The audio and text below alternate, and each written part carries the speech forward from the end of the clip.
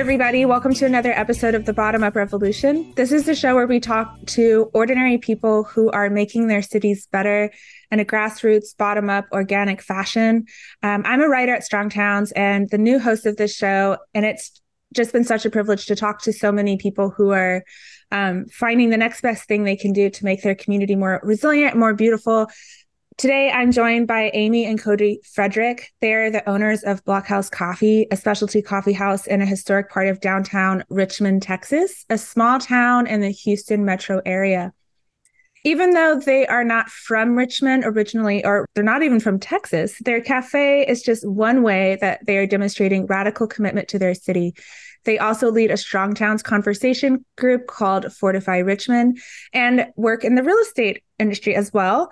Aimee co-hosts a podcast called Born in the Bin, and starting in 2020, she began serving on the city's Zoning and Planning Commission. All of that in addition to raising 2 children. Ultimately, for the Fredericks, all of their efforts boil down to their love of hospitality and building community. We have a lot to cover today. I'm excited to talk with them. I think it's going to be a lot of fun, and I hope you'll stay tuned. Aimee and Cody, welcome to the show. Hi, Tiffany. Thanks for having us. I'm really excited to talk to you guys. I thought I would kick things off with a fun question because it's going into fall, and we all know what that means. Pumpkin spice lattes. So as coffee connoisseurs, I would like for you to give me your official opinion on pumpkin spice lattes. How do y'all feel about this? Well, actually, we just talked about it Yesterday, yeah. but not in like an existential way, just talked about the seasonality of Cody it. has some ideas. No, well, I've never had one. What? I don't think I've ever tasted this thing. See, this is my dilemma. I have never had one myself, and I can't decide if I have part of my identity attached to this of never having had a pumpkin spice latte, and if something in me will forever be changed if I finally give in and order one, even from a local coffee shop. Honestly, I don't drink that much coffee, but we have a great local cafe here that I love, and they just came out with a pumpkin spice latte, and it does feel existential for me. So I feel like Same. We are fellow travelers. I do this in all walks of life. I'm like, put a flag, plant flags where they're unnecessary. Well, Cody's exact words were, fall officially starts when the coffee shops release their pumpkin spice syrups. Yeah. So I think that's his position. I don't know if it's quite mine. Yeah, it's not technically true, in some atmospheric sense. It's just like coffee shops tell you it's fall now. I think there's truth to that. I think my question really, though, is for people who really seem to have a deep respect for coffee. Oh, you want to go there. Yeah. Well, I mean, my go-to drink is black coffee, ground from whole bean by the cup, individually made pour over. So I'm not really a pumpkin spice latte fan personally, but I also want to be respectful of our customers who it's a big part of their life. It really, yeah. So there's what we drink at home is not necessarily what our customers want to be drinking at our cafe. So we're in a spirit of service. We'll give them the syrup if they want. You guys are latte inclusive. We are. Yeah. Latte agnostic. Latte. Yeah, sure. There is a line though. You can't have birthday cake lattes or anything like that. I think there's probably a birthday cake latte out there. I know it exists, but I don't know I feel like we have to draw the line somewhere, right? Yeah. I don't know that you'll ever see a birthday cake latte at Blockhouse. However, I am a little intrigued of all these drinks now that are adding charcoal. Have you seen that? This charcoal drinks with coffee. This is very funny because growing up, my mom was very homeopathic, natural medicine, and she we had a serious episode where I got food poisoning, and she smuggled charcoal into the hospital to give it to me. So I as a sign of the times, I think it's very interesting that everything that my homeschooling mom was doing 25 years ago is now super hip. Right. And now everyone's paying $7 for a charcoal latte. Absolutely. And I'm like, wait, what? My mom deserves some retroactive affirmation credit. No, I haven't gotten into that, but have y'all seen the blue magic stuff? The blue, what's up with the blue? There's this blue powder. Spirulina or something like that. No, but added to coffee? No, it's just like a lot. I guess it's like supposed to be sort of like the matcha turmeric side of things, like the turmeric Oh. latte, the matcha latte. Mhm. And then there's this new blue thing that's been coming out, but I don't know very much about it. I'm pretty happy with my matcha. That's really all Yeah. I need. Like, You don't need the it's okay green. You don't need it to change colors. this was fun. Well, I'm glad we clarified. So let's talk about Richmond. So y'all are not from Texas. You're from Louisiana, and but you've made Texas your home for, I want to say, nearly 2 decades now. Am I on point there? Yeah, we moved here in 2007. Okay. Okay, so I wasn't too far off. Can you tell us a little bit about your journey to Texas, and your journey to Richmond, and how you came to call Richmond home? You want to go first, my dear? No, I think you should start and I'll interject. Okay. Rules for life. Yeah. We moved from Louisiana to Houston for work, which is why most people end up here who aren't from here. A lot of opportunity in all the big Texas cities, and we were offered an opportunity to help expand a restaurant chain that we were working for at the time, to sort of bring the concept to Fort Bend County, where we now live. So that process started in 2006, and it culminated with us moving here and opening that first location in 2007. So that's how we ended up here at first. We didn't know anybody. No, we moved here not knowing one single soul. I'd visited Sugar Land, which was the first place we landed, one time before moving here. So we didn't really have a ton of context to what we were going to find. Our other place that we not almost moved to, but we had an option to move to Lubbock, Texas. Wow. As well. And I don't think the plane landed before Aimee was like, I can't do that one. It was a little too far. A little too far from home. It was a little too West Texas. But they have Buddy Holly there, so that's cool. Like the Buddy Holly Museum is there. And a really cool campus, college. So anyways, we ran that restaurant, eventually owned that restaurant for quite a few years. So up until 2019, it was a big part of our life. And just through that, over the years of running a business like a restaurant, you meet literally thousands of people. You come to know people. You build friendships, you build acquaintances, you build a network. And then over that time, we began to, get a little bit, what would you call that? Like adventurous, like wanting to try new things. We were part of a franchise chain, which on one hand is great because there's tons of support and helping you to grow and stabilize. But then you also do get bound in following the system. So we found ourselves wanting some projects to where we could exercise our creative energies in our own way. And that's sort of where the beginnings of ideas about cafes came from and real estate things and stuff like that. Yeah. And over the years of owning and operating the restaurant in Sugar Land, we were fortunate enough to get away over parts of our summers, and we started traveling quite extensively out west. And we already liked coffee.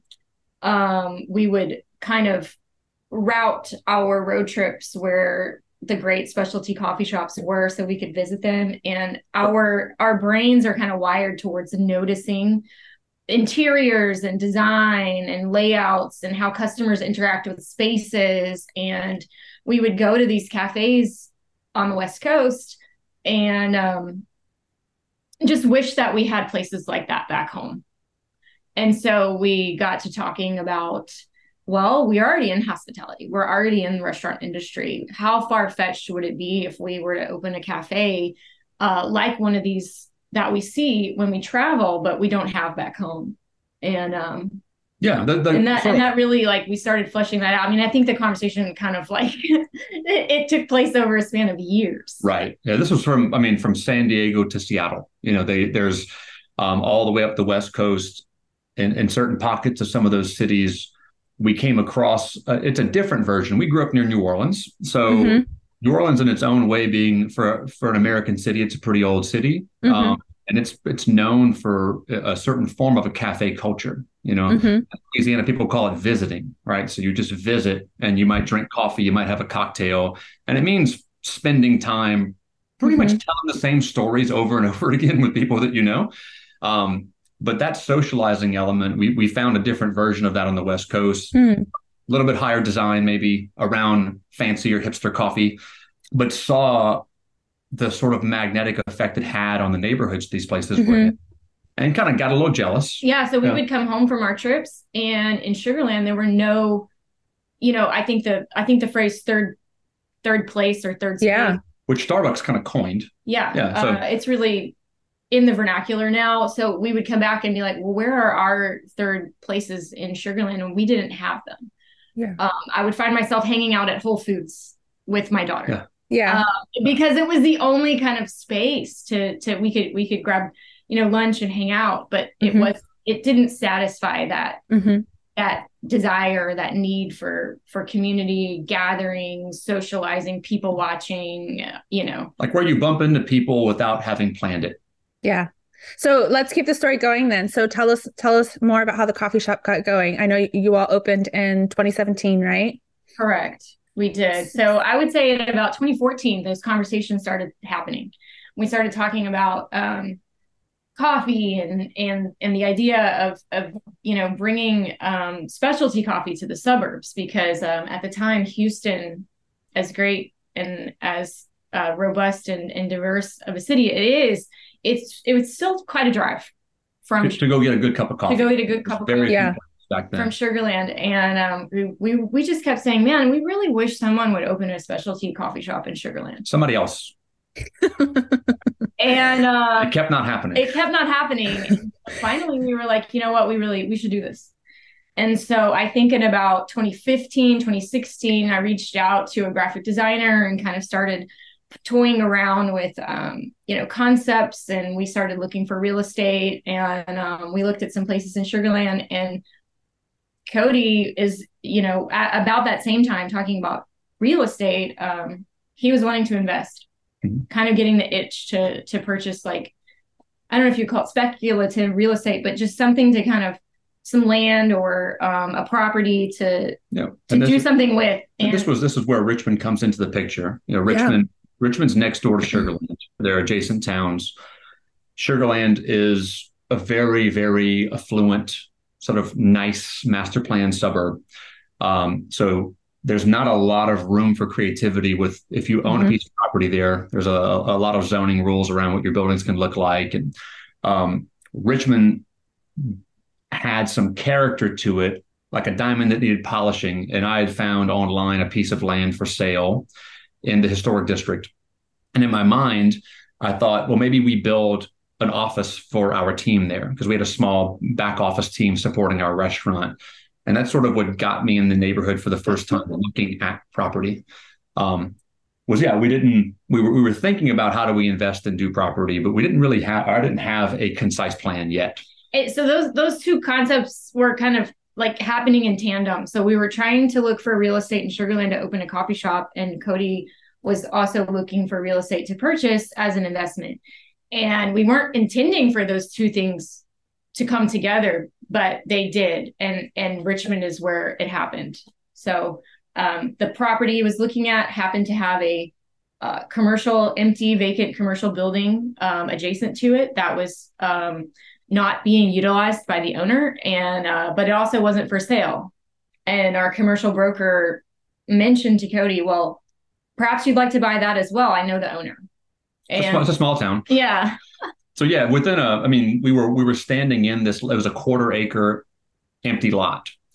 And there was a broken for sale sign on the corner, like had been up there a long time, and part of the sign had broken off.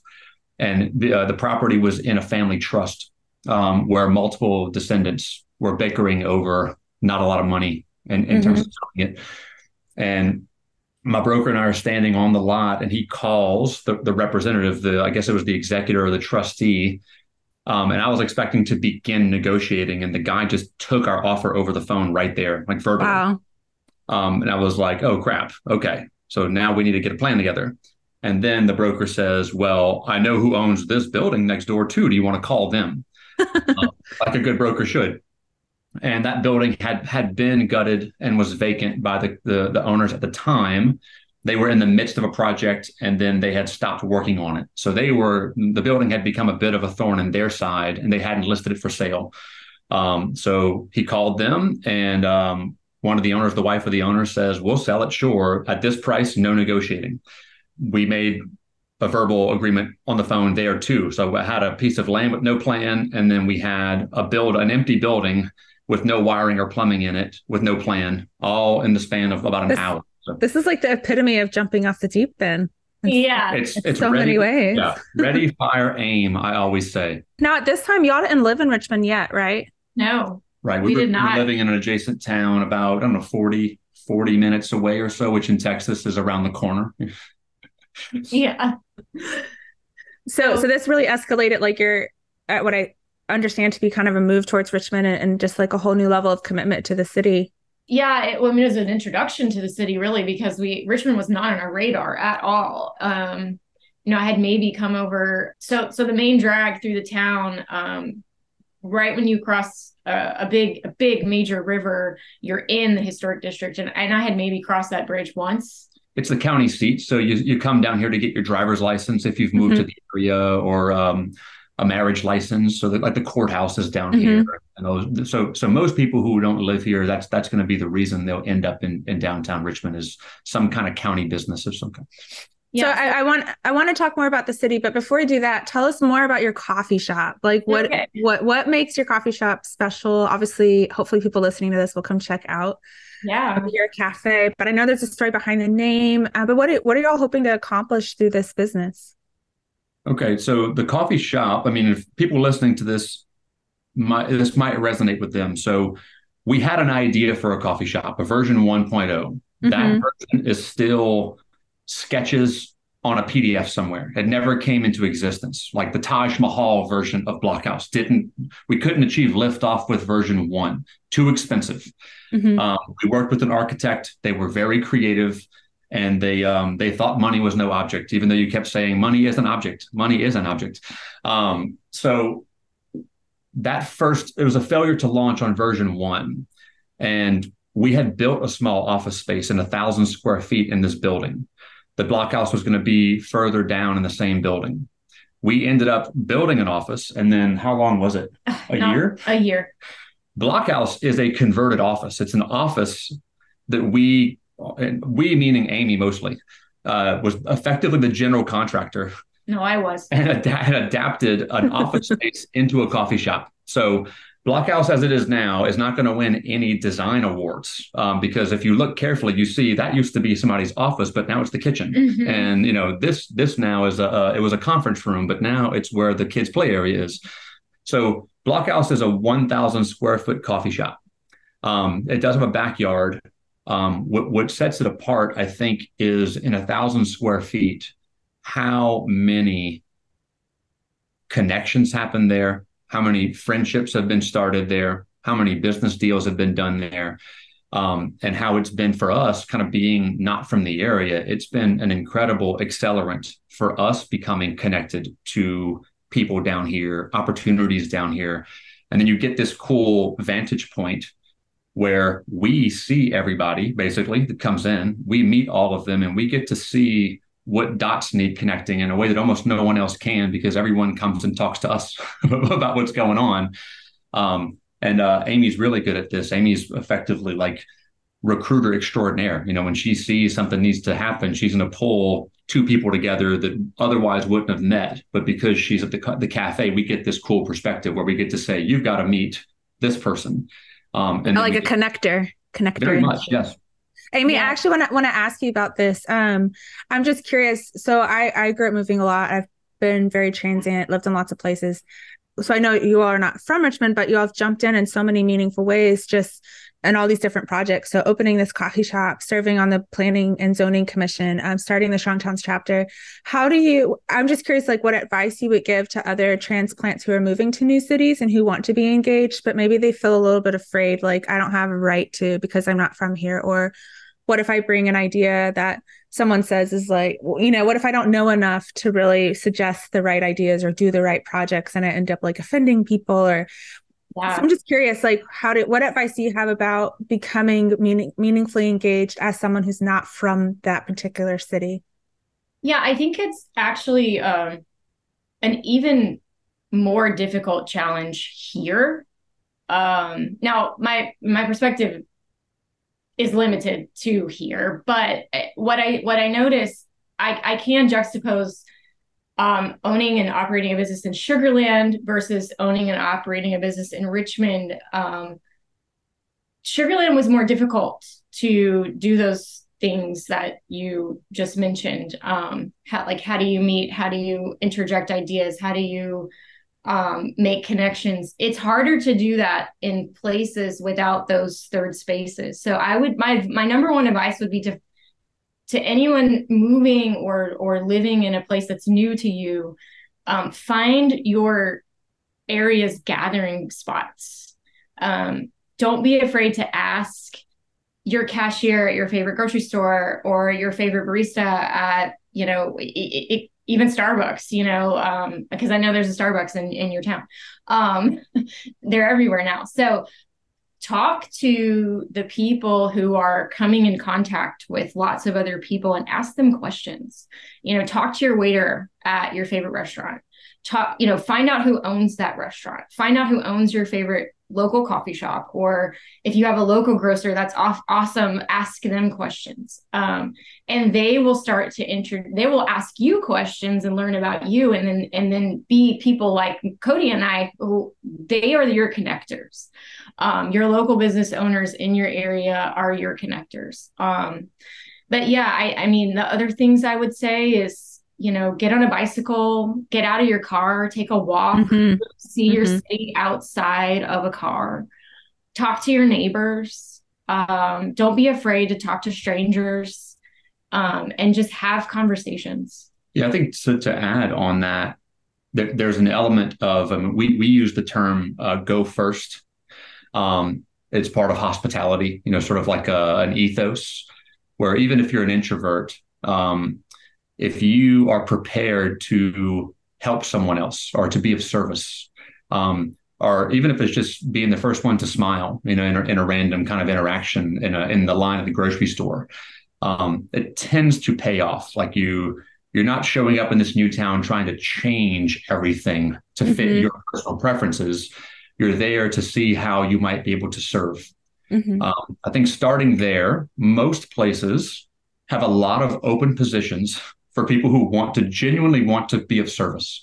There's not a lot of competition for those seats. So people were more used to people asking for something or wanting something or demanding something, or maybe complaining about something they don't like. But I think if you start with, how can I help? It's typically a good spot to begin with, because then maybe it takes some of the edge off of feeling like I haven't built up the trust yet to demand things or ask for things. I want to build off of that. Can you all talk to me a little bit about being professionals in the hospitality industry, and how that shapes your perspective on cities and what it means to be part of a community?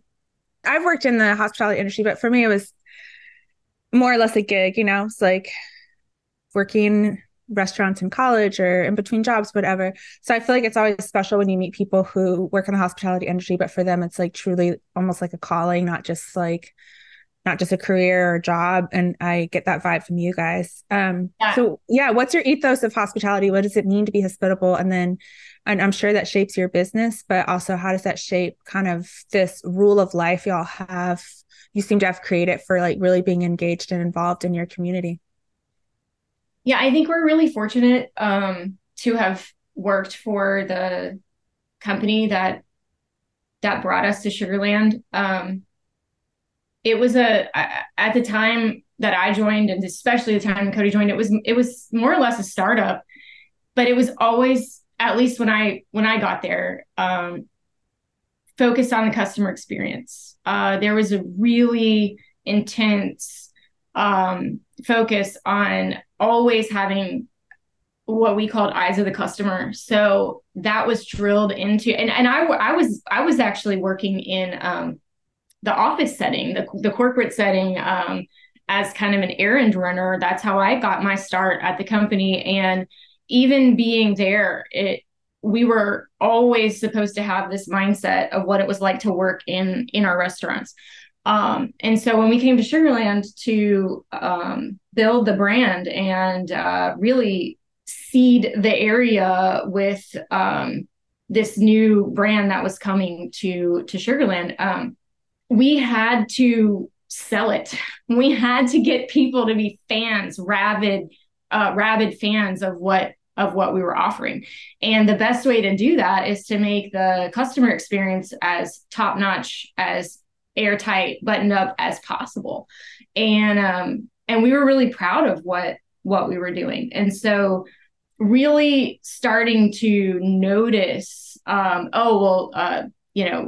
somebody just got up from that table. I need to clean it right away so someone else can sit down and not have to come to the counter and ask someone to clean a table, or making sure that the toilet paper is always stocked in the bathroom, or the napkins are always there, or everything's functioning properly. Or, our people were cleaning windows like every 10 minutes on the 10-minute mark. It was very formative for me to be put in that position. Like, this was my place and I needed to make sure it was as pristine as possible. And in turn, that provides a very welcoming and memorable experience to the customer. Because I don't know if we mentioned, but it was a quick service. It's a quick service restaurant. We had a drive-through. And that's not something you typically find in drive-through establishments. The attention to detail, the being attentive to every customer. People weren't used to that in Sugarland. So it was a surprise, and I found people were delighted. Yeah. There was a great feedback loop there. A very nice, like, I did hard work and my crew did hard work, and people noticed and thanked me for it. So it makes you want to keep doing it, right? And I met people because I was also part of our community outreach, our marketing. I was our marketing team. So if I'm out there promoting what we're doing and people aren't coming in and finding a awesome experience, that I'll be embarrassed, so and so you want to add? Well, I will, a slight pivot. Yeah. This all does probably go back to our upbringing in South Louisiana. That culture is very much informed by our French Acadian ancestry. There's a smattering of Sicilian, Southern Italian, there's a Mediterranean kind of sub culture that runs through that area, that really elevates hospitality as something to be proud of. So if you'd imagine, your mom's throwing a dinner party and all her friends are coming over and everyone's scrambling so the house looks right.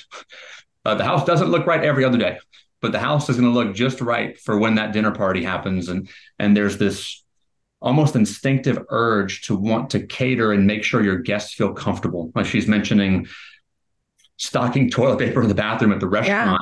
Yeah. You see someone approaching the door and you run to it so you can open it first for them.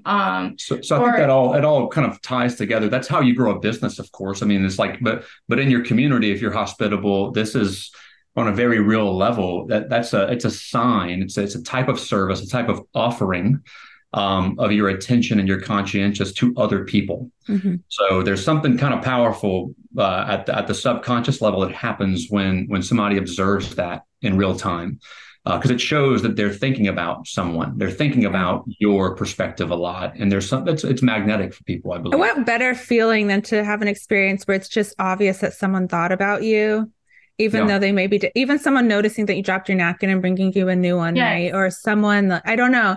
Those are just those little gestures that go so far. And sometimes it just makes me think, how would cities look and feel? How would we run our cities and communities if we started with hospitality, right? If we started with that customer-centric mindset of how can we make people spending time in our city the most memorable experience ever, and anticipate their needs and anticipate ways that we can make their life more delightful. Aimee, I think you're getting to this with the Strong Towns group to some degree. Can you make that connection for me? Just kind of how you see this thread of people consciousness and thoughtfulness shaping what y'all are advocating for with Fortify Richmond.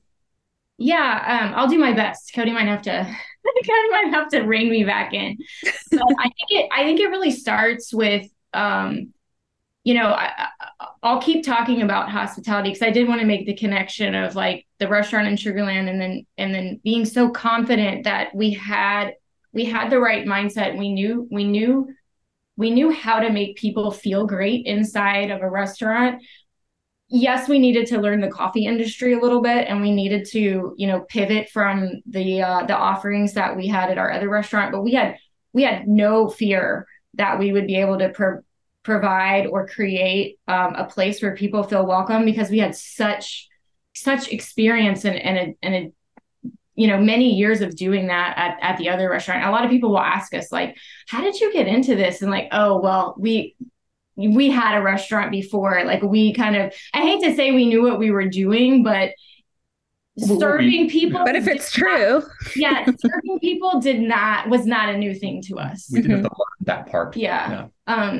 So bringing that back to Richmond and the coffee shop and how to connect it back to the work that we're doing with Strong Towns, I come in contact with so many of our customers, and I'm able, thankfully, the way our business is structured, I'm able to talk to them. I have time to meet them. I learn their names. I learn their kids' names. I see them come in with their mother-in-law from out of town who, is visiting, and they have to take them to Blockhouse. And I learn, like, they love Richmond, not just because of Blockhouse, but for like reasons that they even can't quite articulate. And so having those conversations over and over and hearing people like, I don't know what it is about this place, I just like it, or it's different than Sugarland, there's something about it, and they can't put their finger on it. And I, like, in my mind, I'm thinking, like, I know why you like it. It's because it's human scaled. It's because, you can walk shaded streets, shaded by, 100-year-old plus oak trees. You can park on the street behind the coffee shop and walk into the coffee shop and not, be a complete sweat mess by the time you get to the door. It's beautiful. You look out our back windows and you see, oak tree coverage, shading the backyard. We have a playground. It's a place to, you can hang out literally for hours in our spot and feel, like you're right at home, like not like anyone's eyeing you, like, are you about, you need to leave, you've been here too long. That's so unique to where we live in the greater Houston metro. I don't know of very many places outside of old downtown Richmond that can really claim that or take advantage of that kind of an asset. And because I see it, I live it, we live here now. I'm sure we'll cover that later, but we operate a business, we live here, we volunteer at the city. I see all these things. I can't not see them. And I can't not imagine how much better it could be. And pulling the thread of the hospitality, it's like people deserve to know when they're in Richmond that they're here, and the placemaking piece is really missing.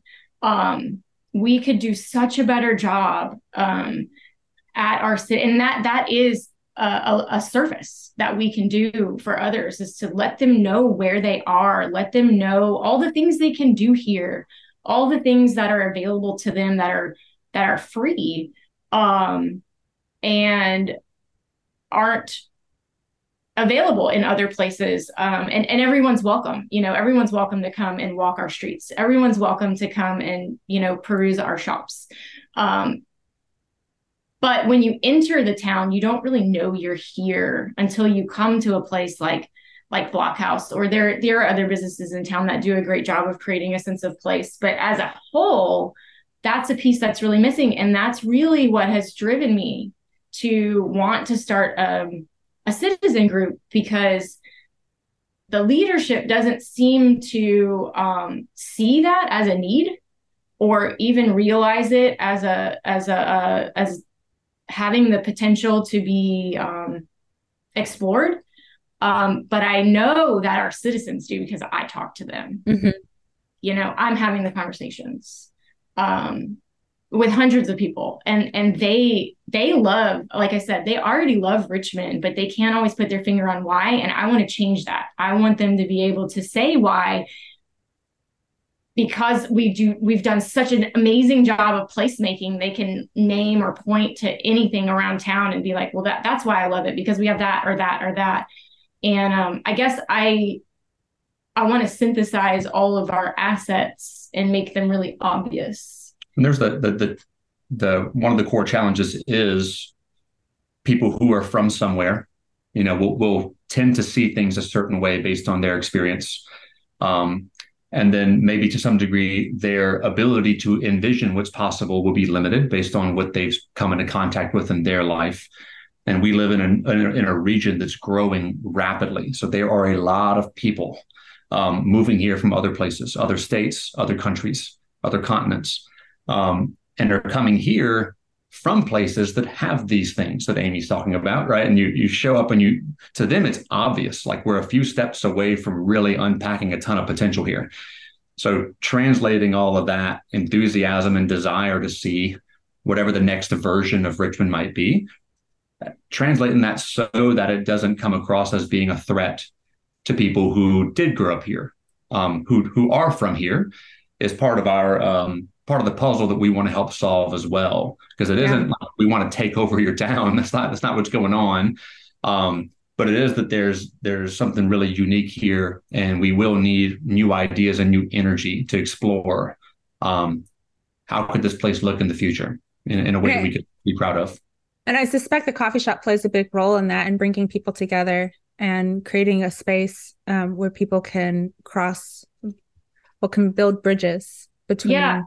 I was thinking earlier when we were talking about the third space aspect, our city doesn't have a town square. It doesn't have like a lot of, like some towns will have like a promenade or maybe a carved out block in their downtown area for gathering or holding events. We do have a beautiful park, but it's kind of set off to the side on the edge of the downtown, and it's not really in the center or a place that you would naturally kind of bump into people. You kind of have to purposefully go to the park. And I love it. It's beautiful. It's called Wessendorf Park. And it's a great gathering space, but it's not in like the, I'd say if you don't plan to go there, you're not going there. Yeah, one of those kind of parks. Yeah. So we don't have a square where people are passing each other or gathering and sitting a while. And I've really, I mean, not super intentionally. I don't think we realized this would happen, but our place, Blockhouse, has become the magnet, and our backyard has organically become like the gathering spot of Richmond. It's where you bump into people in an unplanned way.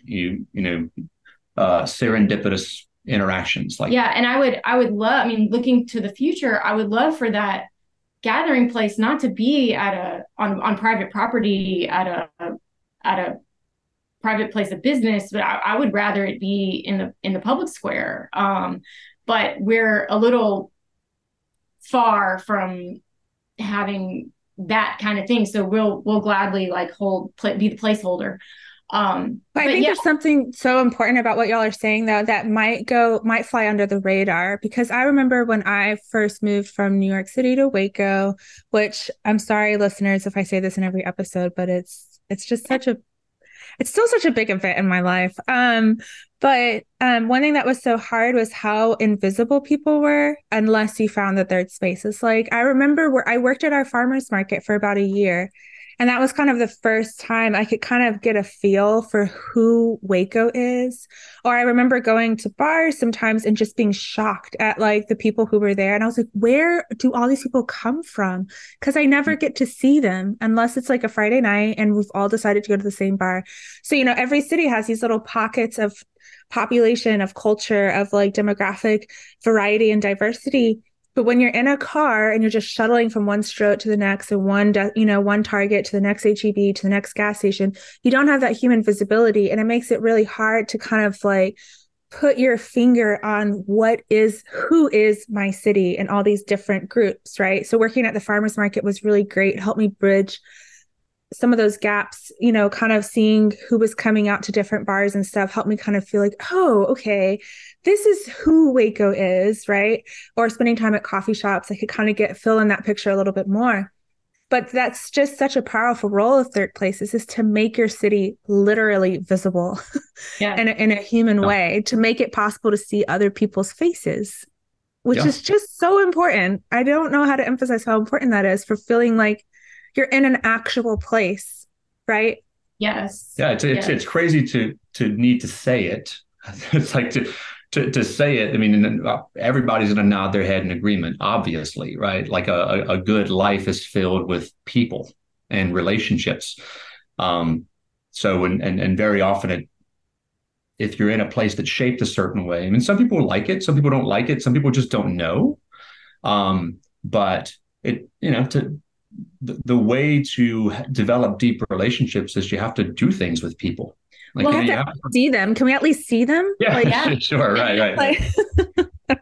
So I think that's a really great place to mention that all these things that we're claiming we've been able to accomplish at Blockhouse wouldn't be possible in another adjacent town. It wouldn't be possible in Sugar Land. It wouldn't be possible in another town nearby as Missouri City because of their development patterns. Mm-hmm. We're able to do what we're doing in Richmond because of the development pattern in Richmond.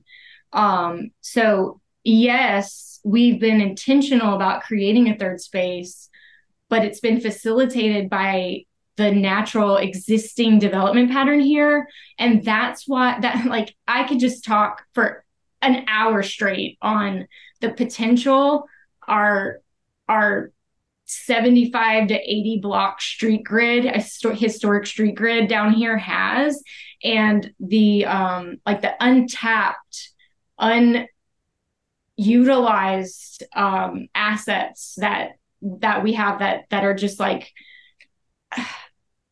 I get so frustrated talking about it because I see so like what this place could be, and Blockhouse is a very, very tiny example of what the rest of the city and how it could function.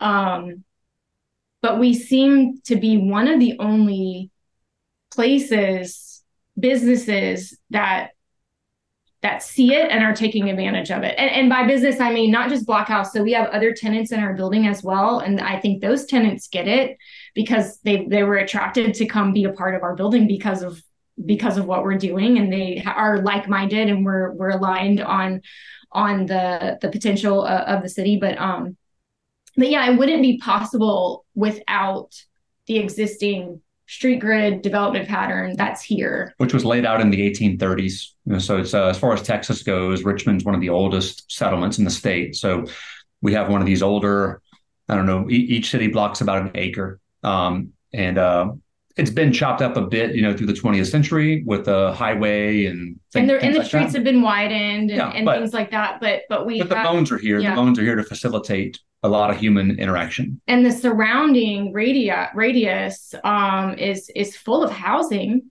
older housing stock. People could, if they chose to, get on their bicycles and ride to the downtown commercial district where we're located. It's possible. And that really doesn't exist in many, many other places in and around Houston.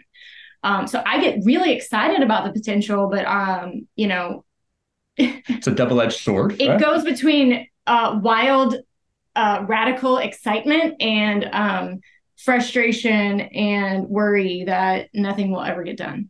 I can totally relate to that. I totally understand how that feels. Aimee, I'm curious, what has your experience been serving on the Zoning and Planning Committee or Commission, I believe it's called? How has that experience kind of shaped your view of what's possible in Richmond, or just kind of for people like me who are not involved who kind of understand like the frustration, wanting to build a place that people feel welcomed, served, thought of, right? but also being aware like the policies that would need to happen and the type of political conversations and just mindset shift that would need to happen to facilitate that. I think you're one thing that's special about what you're doing is that you've gotten experience on that side of things as well. What has that taught you about how to think about cities and like how to wrestle with where they are versus where they could be? Again, back to the volatility of like hope and frustration, because I've been learning over the years of how instrumental and how there's a direct link between what's written in a city's code and what happens in 3D real life. Like, so words on a page translate into what you see in 3D. I think one caveat to remember about Richmond and something that's really interesting, especially to like really watch it play out, is our unified development code was only adopted in 2014 or 2015. So wow. Prior to that, we had no zoning. So when you come into the city, you see a lot of most properties actually are grandfathered in and don't follow the UDC. But any new development has to follow the UDC. So I think the most pertinent or I guess top of mind realization that I've come to in my time on planning and zoning is really understanding how this new development code, if the words on the page were translated, like if we had, a dozen or 20 developers come into the town and want to develop our old historic district according to the words on the page written in the development code, it would fundamentally change our historic area. Not for the better. Not for the better. It pushes it in a direction of a suburban development pattern, and it doesn't recognize that we need redevelopment and adaptive reuse developers in this particular part of town, the historic. In our zoning, they're called specific names, but we'll just say downtown to put it simply. In the downtown area, if the code were, allowed to, if developers, if 20 of them came in and started developing all over the downtown, it would not look the same. And so, thinking about, man, am I a new individual coming in here from out of town, from out of state, trying to change things? And I think I'm doing the opposite, actually. I think I'm recognizing the assets we have here and saying, whoa, hold up. If we allow this new code to be developed the way it's written, that is what will change our town. I am really on the side of preservation and enhancement. Really utilizing the assets as they are, redeveloping them, adaptively reusing what's here, not shifting it from historic street grid to suburban development patterns. That's really been the most fundamental, I think, shift for me, or not shift, but just like learning experience. I find a little bit of a tidbit would be the code was adopted 2014-ish, and hard for years passed before any real material project attempted to happen. So the code wasn't iterating itself and learning from people coming in wanting to do projects for, I couldn't say how many years exactly. Yeah, because the surrounding area, in the ETJ and the extraterritorial jurisdiction of Richmond is growing so fast. People are really focused out there. Like where the green fields are. That's where almost all the action is. So the older part of town doesn't get as much attention from investors and developers. So the code for down here hadn't really been interacted with. It was sort of a consultant-led, nothing against consultants, but it was kind of an off-the-shelf sort of code. But it wasn't being tested for years. So now that a lot of the land around us has been built out, more attention is going to come towards these older parts of town. And the code as it is now, I think Aimee's getting to it. We run the risk of the code undoing the best parts of our older part of town instead of producing something better. Yeah, and not recognizing, I'll just give you one example. So in the district that I'm talking about, there's and this might be too technical. I don't know if you want to edit this out at all, but so our minimum lot size to develop for residential is 6,000 square feet, but there are many, many parts of town within the historic areas where the average lot size is 3 to 3,500 square feet. So, that's just a salient example of what do those homeowners and those property owners do with their 3,000 to 3,500 square feet if in order to build a home, if they wanted to remove the structure that's there because it's too old or perhaps like add on to it, they can't because the minimum lot size is 6,000 square feet. So these are the types of things that I've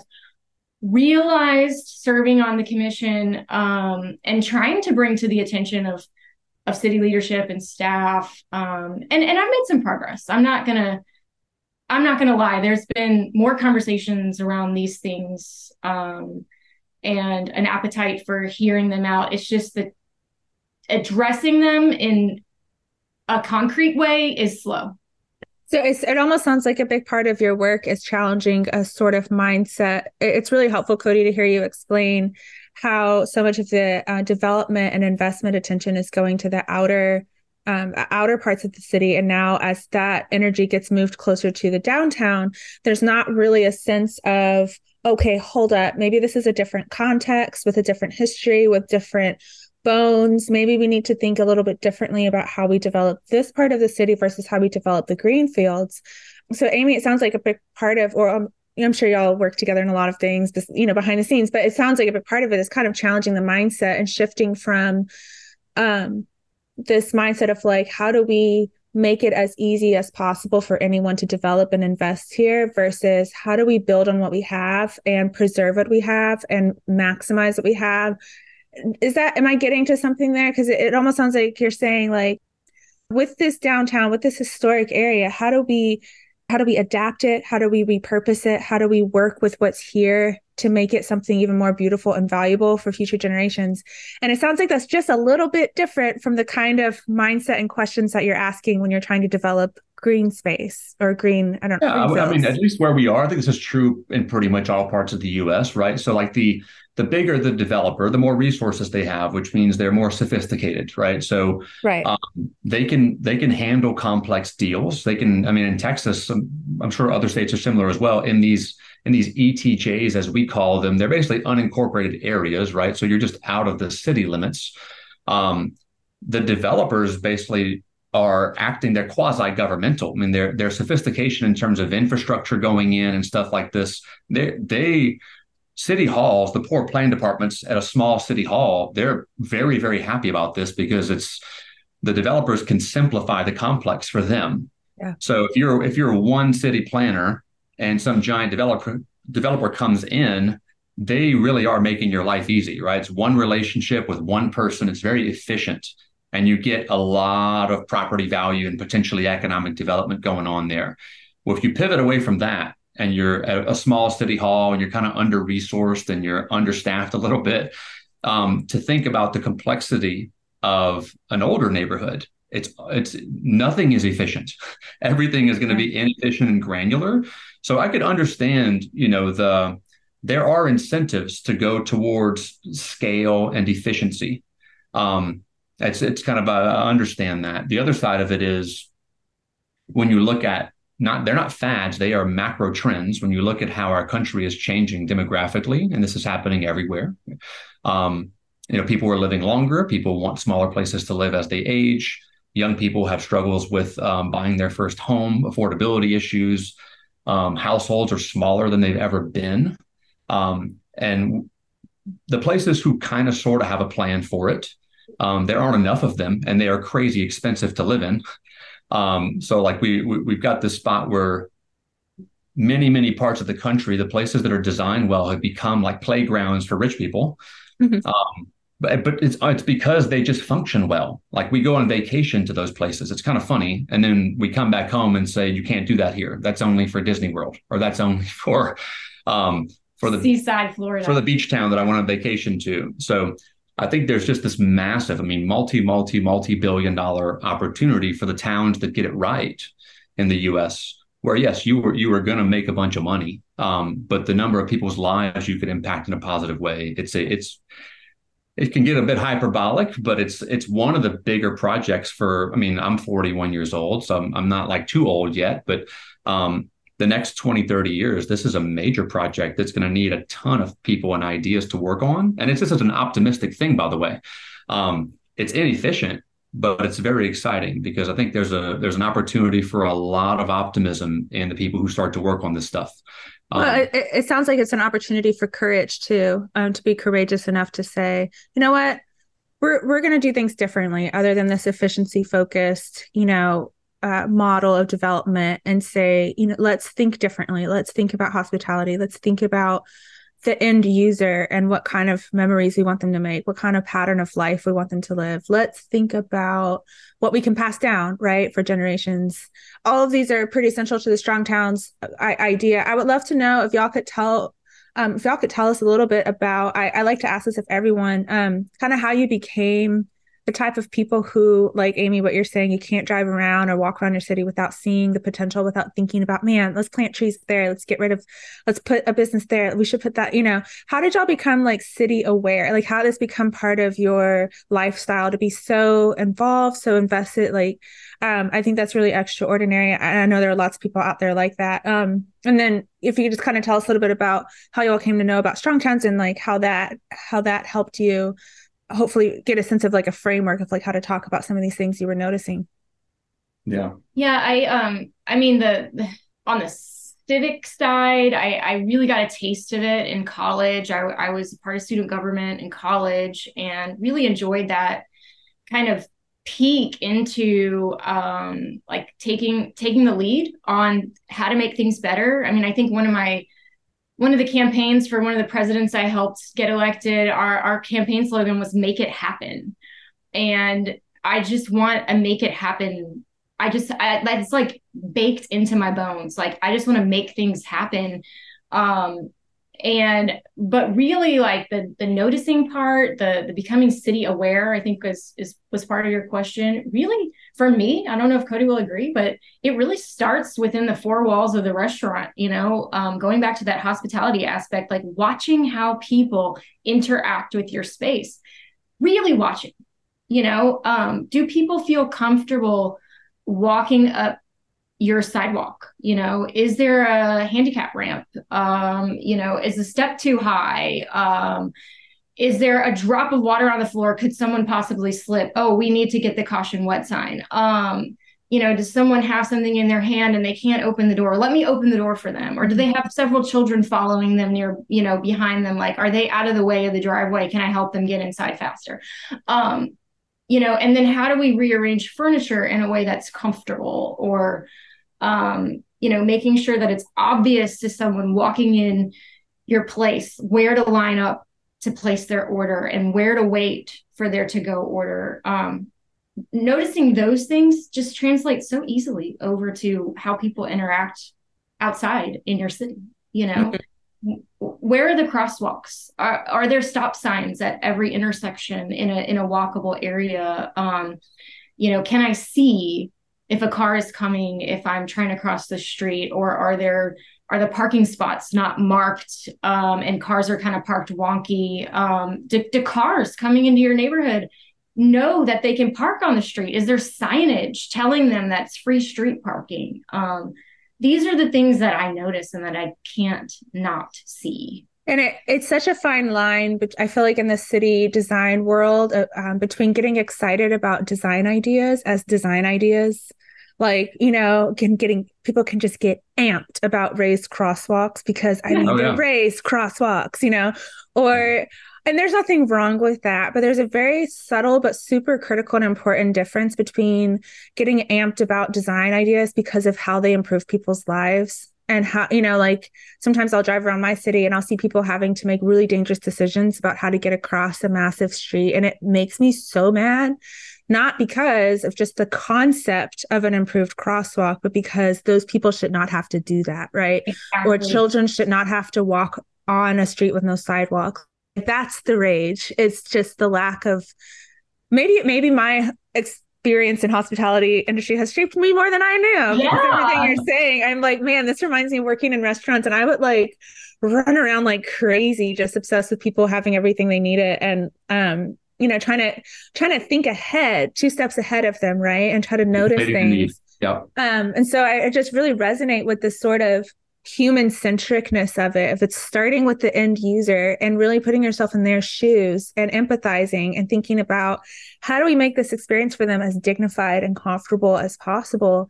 But yeah, there's just a line there between getting amped about design features and really thinking about it in terms of the people, because not every design feature is going to work in every city, but if you can always think about what can make things better for the people in your city, right? Totally. That's where you having context. I mean, it's great to know all the tools in the toolkit theoretically, but when you start to make the object the point of it all, you are missing the point, right? So, like the bridge is so that people can cross the bridge, right? So, the bridge can be beautiful, but if nobody crosses it, it's kind of like if a tree falls in the woods. And we see this all the time, right? You see this all the time with massive amounts of money going into cool features that then no one uses. And you have to ask yourself, how do we get there? Or the study, don't get me started on the study. Well, before we paint that parking spot, we need to do a study. Like, no, just get some paint. It does kind of all tie back into that core theme. But I think the more and more towns are going to realize this over time. People and capital and jobs have never been more mobile than they are now. So towns are competing for residents. Now, some towns have known this for a long time, and they've been taking steps to become a place people want to go live. So if you're City Hall, it really makes sense to start thinking of yourself as like a company kind of, but a company with the longest possible time horizon, right?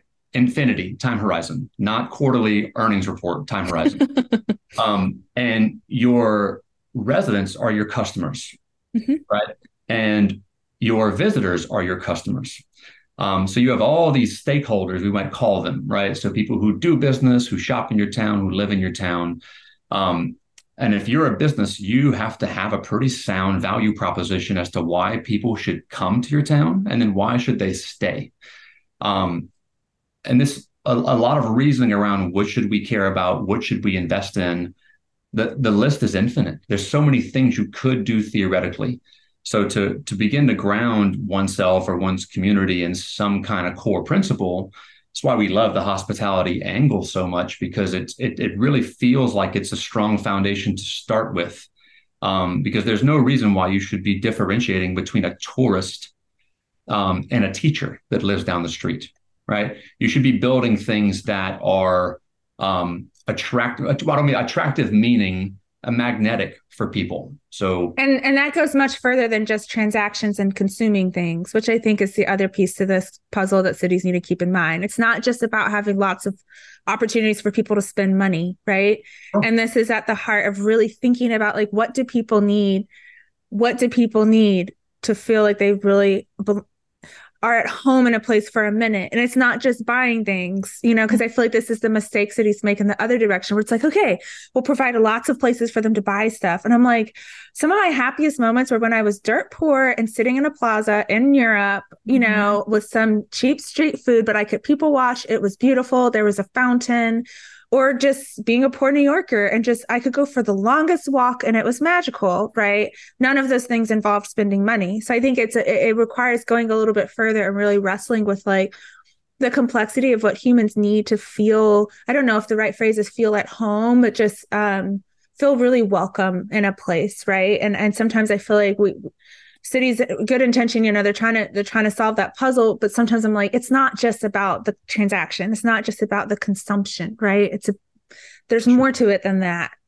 I think it ties a little bit into what Aimee was saying about placemaking too, because placemaking kind of gets to that. It's like creating a place where people can just be, not always spend, just be. It's like the consumables are an amenity, not the focus, right? Not the point. It's convenient that I can buy a cup of coffee, but man, the Blockhouse backyard is just a really fun place to hang out. And if I want to buy something, I do, but I don't have to. I can just watch my kids play on the playground, and that's okay. Yeah. And what if we thought about our neighborhoods and our cities that way too, Yeah. of like just a wonderful place to be. Cody, I'd love to hear a little bit on your end, kind of how you like what were some of the experiences that helped you sort of start to think more about the city, the built environment, and to just invest your time and energy into thinking about making your city better. Yeah, so I mean, part of it's going to be from my mind tends to think in terms of investments. It's part of I've been that way since I've been a little kid. Um, so creating value and capturing some of that value and thinking about efficiency and productivity and all these things. It's not very exciting to most people. But one of my jobs at the Frederick household is I tend to do dishes around bedtime. So that's kind of my dad time. I put my headphones in, and I'll usually listen to podcasts or watch YouTube videos or whatever. So I forget the exact thing that happened, but some kind of way my algorithm served up a Strong Towns video years ago.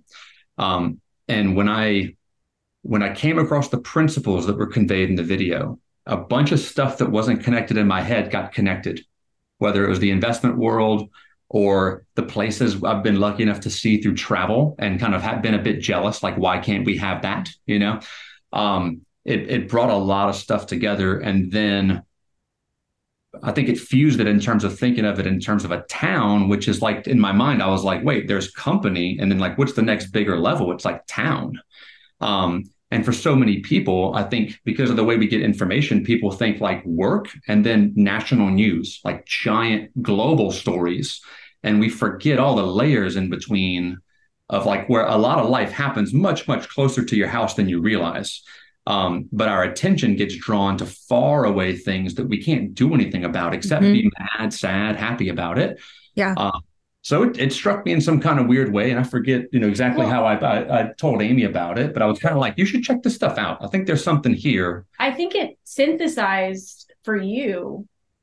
It connected the financial incentives with the human dignity and how they're not mutually exclusive. They're actually dependent or could be dependent on each other. Like what's good for the human is often good for the cities, and Strong Towns does, like, that is their mission to show that in an easily digestible way. Yeah, I think in maybe a life philosophy side of things, without getting too esoteric, like I really love the concept of long-term things. Like so much of life is short-term and transactional. And there are precious few things that are available to the average person these days that could be a long-term game, if you will, to play with another person who wants to play a long-term game. But a lot of the most meaningful parts of life come from long-term relationships, and with all their warts and their ups and downs or whatever, it's like sticking through hard stuff for a long time does something really healthy to our insides. So it helps people feel like they're not alone in the world. You've gone through some stuff with somebody. You didn't just cut them out of your life because they made one mistake one time, or maybe you were extended forgiveness because you made one mistake one time. And so the philosophy of like the town and the strong town, it really hit me in a cool spot because I was like, wait a second, this might be like the boss game. It's sort of like, like everyone will nod in agreement and say they want to build community. In my mind, that was vague, frankly, for a long time. I hadn't had somebody help me to put a fine point on what that could look like on the ground, outside of, say, the four walls of whatever business I might happen to be a part of or things like that. And then it took real estate and property for me and took it from something like a commodity to do an Excel spreadsheet about, and made it realize, like, wait a second, this is just a thing that people use. And economics is people making decisions and trading with each other. It's like it's fundamentally all people. So that part, I think, still I'm like unpacking new ways of understanding it and trying to be as humble as possible through the process. But I'm increasingly convinced that it is the bedrock. It's the solid ground to build ideas and projects and relationships on. So I'm very grateful for having stumbled upon. How does your I think it's kind of an ancient concept too. I mean, it probably ties into all of the reading and studying you did of, the the origins of the city, Oh yeah, I had a few. This is another episode, but I had a few year long rabbit hole of ancient philosophy, and I was pretty sure I was a petty like poor man's philosopher for a little while. Great. So if everyone takes a break, it's going to be this will be our intermission. We'll come back right. for We're not going to do that. Urban Philosophy 101 with Cody Frederick. Now's your time to refill on popcorn. Yeah, right. So I just think, it's kind of like there are some things that almost all people we value at a very deep level. We're all unique in our own way, but also we're all the same in the same ways. So I think it serves all of us well to learn a bit more about that and not try to fool ourselves that there's some trick or some shortcut. Like the best things in life take hard work. They just do. They're also free oftentimes, but like good things are hard, and that's part of what makes them good. Part of what makes them meaningful is like, so to measure what I should work on based on, is it fun or not, or is it easy or hard? These are the wrong metrics. It's more, is it worth working for? And is it the right thing to do? Yeah. And then you reason backward from that. I think is it makes it easier to be what looks like courageous. Y'all, this has been such a fantastic conversation, and I have no doubt we could just keep going and have a ball, but we will go ahead and wrap things up here. And I like to ask this question at the end of all of our guests, but if someone was visiting your city, what are, in addition to Blockhouse Coffee, obviously, what are some other small businesses or activities or pretty parks, or where should people go to see the city, to see a slice of local life, to get a feel for Richmond? What do you think? I got a couple. Okay. Can I do two? Yes. Phone a friend and call. Okay, cool. So number one, the Fort Bend Museum, which is a few blocks away from where we are right now, gives some pretty interesting insight into, at least if you're in Texas history and the significance of events that have taken place within this county over time. Capital campaign happened a couple of years back, so the museum recently had an addition tacked onto it. It's a beautiful new building, and the staff there is rad. They're awesome. They definitely help to make the history part come alive, so it doesn't feel like you're just reading about old people that aren't around anymore. That'd be number one. From a food standpoint, I'm going to go ETJ, okay? Okay. We have a place called, this is Texas, so barbecue's a thing, but Harlem Road Barbecue, okay? So this is a place, I'm going to see if I can get this right. We have a chef here who is Armenian, but was born in Switzerland and worked for Wolfgang Puck for quite a few years, opening locations of Wolfgang Puck's restaurants around the world. He, at some point, became a cowboy and moved to Texas. I don't know the full story. He started smoking meat. He pulled a barbecue trailer on the side of a highway, Harlem Road, in a field. Like, I think his next door neighbor is a fireworks stand. So it's like the central Texas location. And he built 1,000 square foot metal shed next to his trailer. So it looks like a dining room, but it's not a restaurant. It's actually a barbecue trailer tucked right next to a metal shed. And he has won multiple times, like a top 50 in Texas barbecue award. So easy to pass it up because it almost looks like it's a scrapyard when you're driving by it. But inside that shed is some of the best barbecue you will ever eat in your life. I think you guys have officially solidified my case to my husband why we should take a road trip now. Yeah. Look, cute coffee shop for me, barbecue for you, win-win. There we go. How about you? What would you pick? Well, I'm gonna stick to downtown Richmond because it's I eat, sleep, and breathe it, right? There's an amazing little juice bar that opened up, I want to say right before we did. It's called Trough Juice, and it is in the downtown area, and they were really a first mover. When they were opening, I was like, man, juice bar in Richmond, who is gonna buy a $9 juice in Richmond, Texas? And they've kept it going. It has a cult following. People love it. The family also opened a really cute women's boutique next door, so you can kind of shop and get your juice. I really like that. And I just like walking.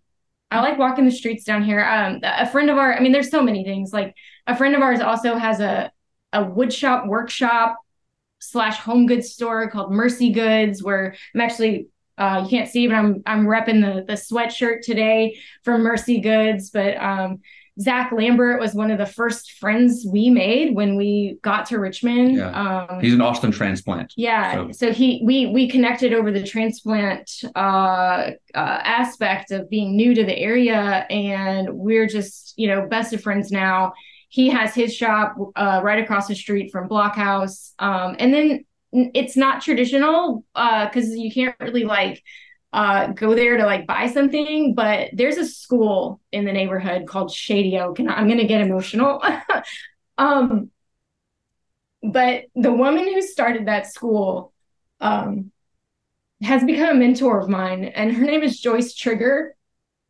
And she is the reason why I've been motivated to do the work that we're doing here in Richmond.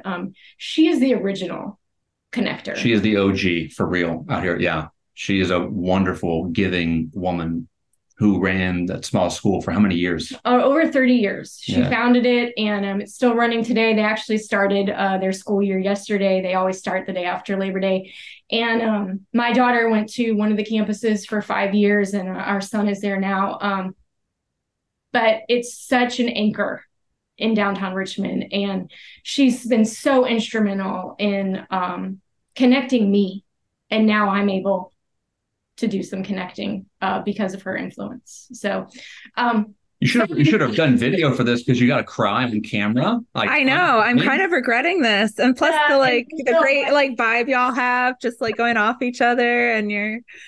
But yeah, I mean, you typically wouldn't bring up a school, but no, it's, if you ask anybody who's connected, really connected to Richmond, they'll tell you. I mean, I run into people at the coffee shop all the time. Oh, I went to that school, or oh, my niece or nephew went to that school, or I sent my kids to that school. It's really special, and it's really shaped what's happening here and what will happen. So, Cody and Aimee, thank you so much for taking the time to share your story with me and with our listeners. It's been a joy to hear about how thinking about hospitality when we look at our city might just help us make them slightly better places. And just hearing so much about all of the heart and energy that you all are putting into the city that you call home. To our listeners, thank you for listening to this episode. In the show notes, we will put the links to these businesses that Aimee and Cody recommend. We'll be back in 2 weeks with another conversation. If there's someone in your community or your network who you think would make a great guest for the show, please nominate them in the suggested guest form linked in the show notes. Until then, thank you. And I don't have a clever sign off yet. Abby has one for Upzone, but I don't have one yet. So I'm going to have to keep working on that. But until then, thanks for listening, and we'll see y'all next time. Thanks, Tiffany. Very cool.